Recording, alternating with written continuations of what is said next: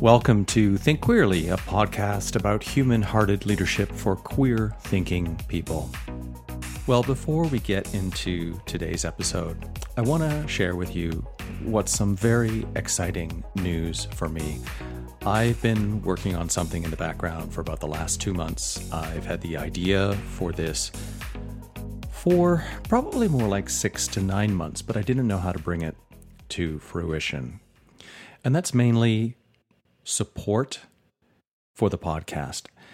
And when I say support for the podcast, that sounds kind of like begging, and I don't want it to sound like that. No, I do my very best to offer value and insight and helpful strategies, things that you could do differently to improve your life, whether that be from a personal growth perspective, or how you look at the world, or how you understand living as a queer person and how to best express yourself and how to show up in the world.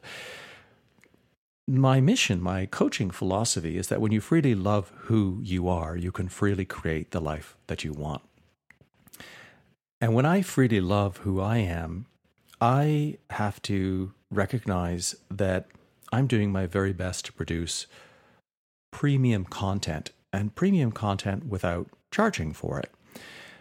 So I've created something called VIQ, Very Impactful Queer. It is a premium membership access, and I'm just going to speak very briefly about that because there will be a link in the show notes so that you can subscribe to my newsletter, and I've got a specific email that will go out right away that details why I'm doing this and why I've chosen this direction.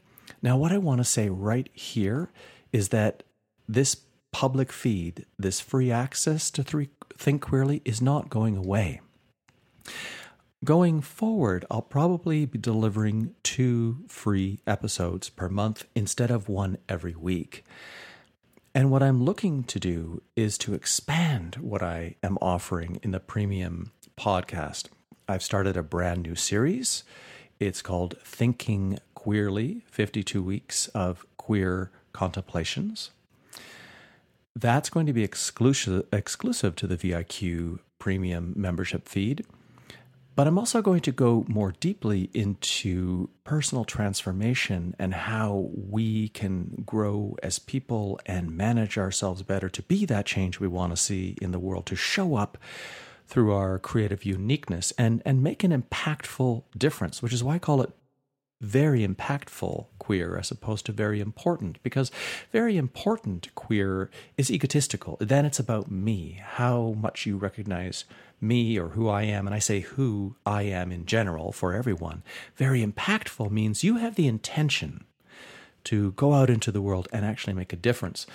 So, for example, I have 2 episodes that come also with a training video and a downloadable PDF worksheet. This is the kind of detail and going above and beyond that I want to bring to my content, that unless I find a way to receive some financial compensation for it, it becomes very difficult for me to deliver on a regular basis.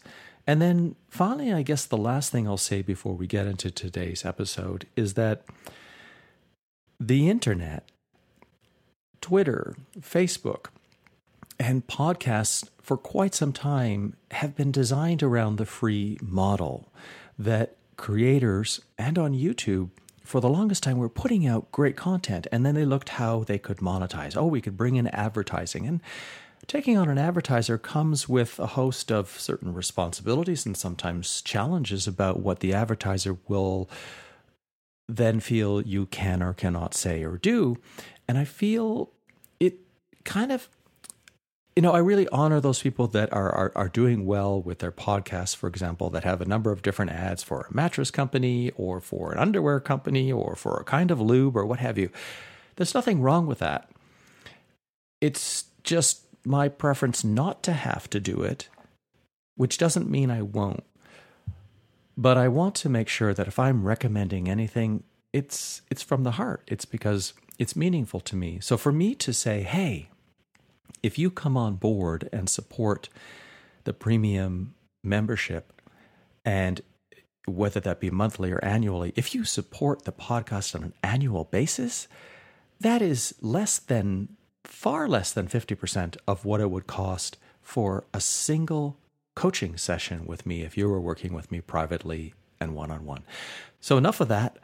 I invite you to go and subscribe to my newsletter with a link so that you can find out more information about why this is, to listen to a private episode I've recorded that explains all the details, and to take advantage of a very special offer I have going on until almost the end of August. I'm offering membership at 50% off until the 23rd of August. Today's episode is a very personal narrative and reflection on something that happened on the day of the release of this episode, August the 1st, 43 years ago, in 1977. I was 11 years old.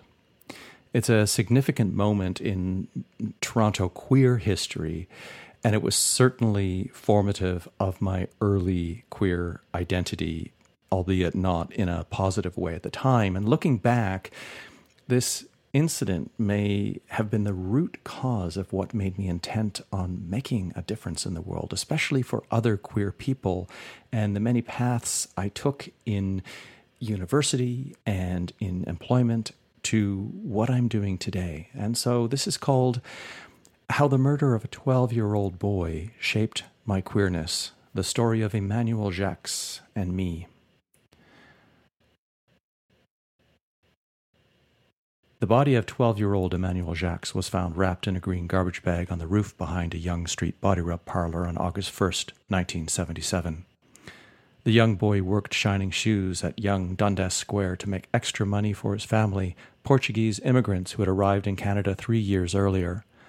Jacques had been missing for 4 days when, after an excruciating, long weekend of frantic searching, police detectives found his lifeless body above the ramshackle 3-story building.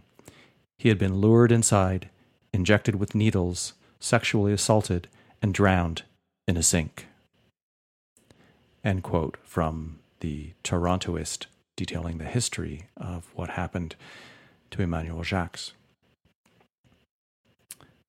I was afraid. I read the headlines in the news. Homosexuals cannot reproduce, so they must recruit. I saw the news in black and white about Anita Bryant and her Save Our Children campaign in Dade, Florida. I wondered to myself, do homosexuals like little boys? I was 11 years old when Emmanuel Jacques was murdered. I was just a little boy. The news described the places on Yonge Street in Toronto, the seedy heart of downtown, where men could go and be naked. I wondered, could they be naked with other men? Are the addresses of those places listed? My dad and I were walking along Bloor Street near University Avenue. We were passing the time until going into the McLaughlin Planetarium. He'd sit with me as I listened to science lectures about the stars. I had no clue what they were saying, and neither did he, but I felt safe in the planetarium with the stars projected on the other side of the dome. 2 or 3 men were walking towards us dressed in leather chaps, jeans, and a leather cap. Dark, heavy mustaches and hairy faces. The men were clearly gay. Were they like those killers? Where are they going? Do they like little boys? I thought to myself. Curious, I turned around to look. I was both afraid and self-conscious. My dad made a comment. I don't remember what he said. It was something that acknowledged that the men were gay. Was it hurtful? Was he mean? Did he make fun of them? I don't remember feeling hurt. Did he wonder about me back then? I never wanted a daddy. I wanted to be with other men, but not men loving boys loving men. Many years later, I met Gerald Hannon. the Pink Triangle Press board member, regular contributor, and founding member of the Body Politic, one of the early gay liberation publications in Toronto and the world. He was also the infamous author of Men Loving Boys, Loving Men, published later that same year as The Murder of Jacques, and the cause of a lot of controversy. It was easy to grow up hating myself and afraid I would turn out like Emmanuel or like one of his murderers. Unfounded fears developed in an 11-year-old's mind. A closet of shame and silence. The love that dare not speak its name. In 1977, I was 11 years old. It's been about 43 years of having to consciously justify that it's right being who I am. All those years of having to swallow hate, slurs, and outright homophobia exacerbated by the media and people like Anita Bryant. Faggot, pedophile, fudgepacker, sissy boy, better off dead. AIDS is God's cure. We don't bake cakes for gays. Silence equals death. I gravitated to speaking out loudly, helping launch the Ottawa chapter of Queer Nation to confront homophobia that we were seeing happening. But shouting wasn't the answer. Shifting gears, I began working on my master's thesis to investigate the possibility of a queer syntax in the language of select German authors who were out or suspected of being gay. Unable to prove my thesis after a year living abroad in Germany, I withdrew from the master's program. Gay and lesbian people daring together to set love free. I started working at Pink Triangle Press in 1993, ecstatic to be part of a larger mission to fearlessly create a dialogue which celebrated being gay. Setting love free needed money, though. So I moved into the management of 966 Oral, 966-6725, also known as Cruise Line, the all-male adult personals and chat line system I managed at Pink Triangle Press for close to 10 years. In 2004, I left the press. I took out my earrings, the medium-sized silver hoops in each ear. In 2007, when I started working at a fitness club with a dress code, I gave up a part of my identity by taking out those hoops. Even though I came out of the closet step by step at 18, I still keep parts of me hidden, selective about when to close the door, when to leave it ajar, or let it swing wide open, girl. The closet still exists because there are forces, also known as people, who won't let us blast the door off its fucking hinges. And then there's gay shame that follows you around like a bad smell. There are countries that threaten free speech, demanding they see your phone and Facebook posts to enter their country. Faggot on Grindr? Left-leaning? Openly speak your mind? Not a chance of crossing this border. It's one of the reasons I'm choosing not to enter the United States and haven't been there for many years. First I was afraid, I was petrified. When I read the headlines in the news, I realize that fear solves nothing. Neither does shouting. Discussion is a good start. Debate is how we grow and evolve with foreign ideas and concepts. Actions sometimes do speak louder than words, and silence when you keep silent against prejudice of any kind and crimes against humanity, that is when silence equals death. It's easy to feel hopeless when you're 11 years old. But I've witnessed the progress, the rights and freedoms won over the years. This is the result of never losing hope, taking continuous and conscious action, and never giving up. Never again should an 11-year-old human being have to read or watch the news and have a similar experience to what I did, believing that when they grow up, they will either be killed or become a killer.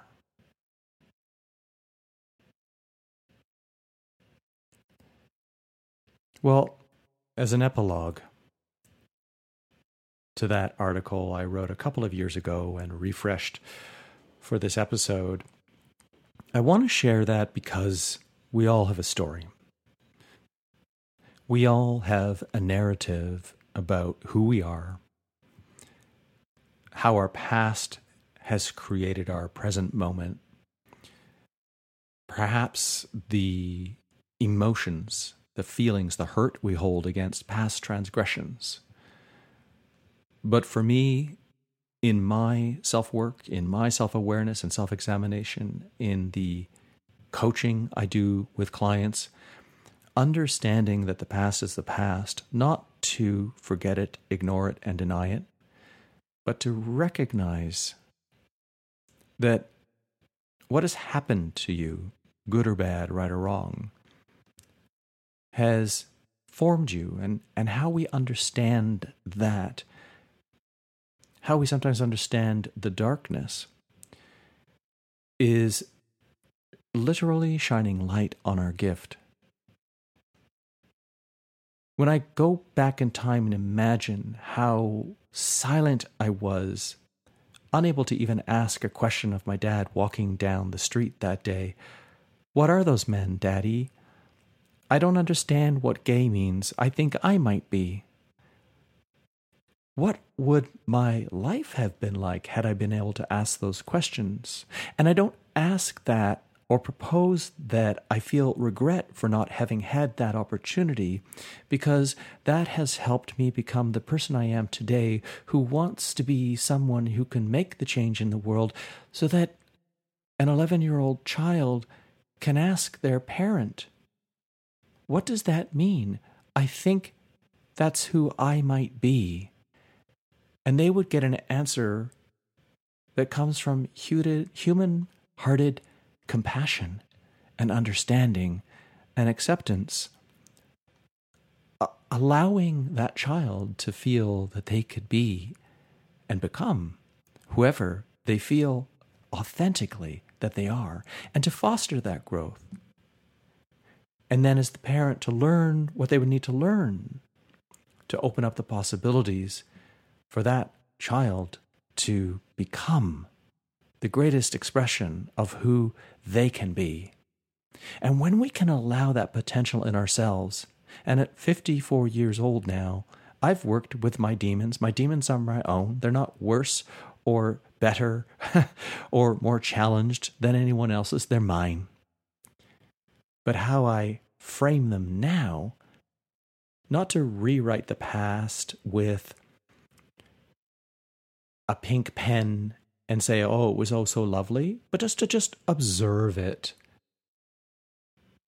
to realize what has happened and recognize the gift of those experiences in helping me be in this moment right now, and to understand that moments like that, to bring this full circle to the beginning of the podcast, are what led me to realize that when you freely love all that you are, you can freely create the life that you want. Thanks for listening.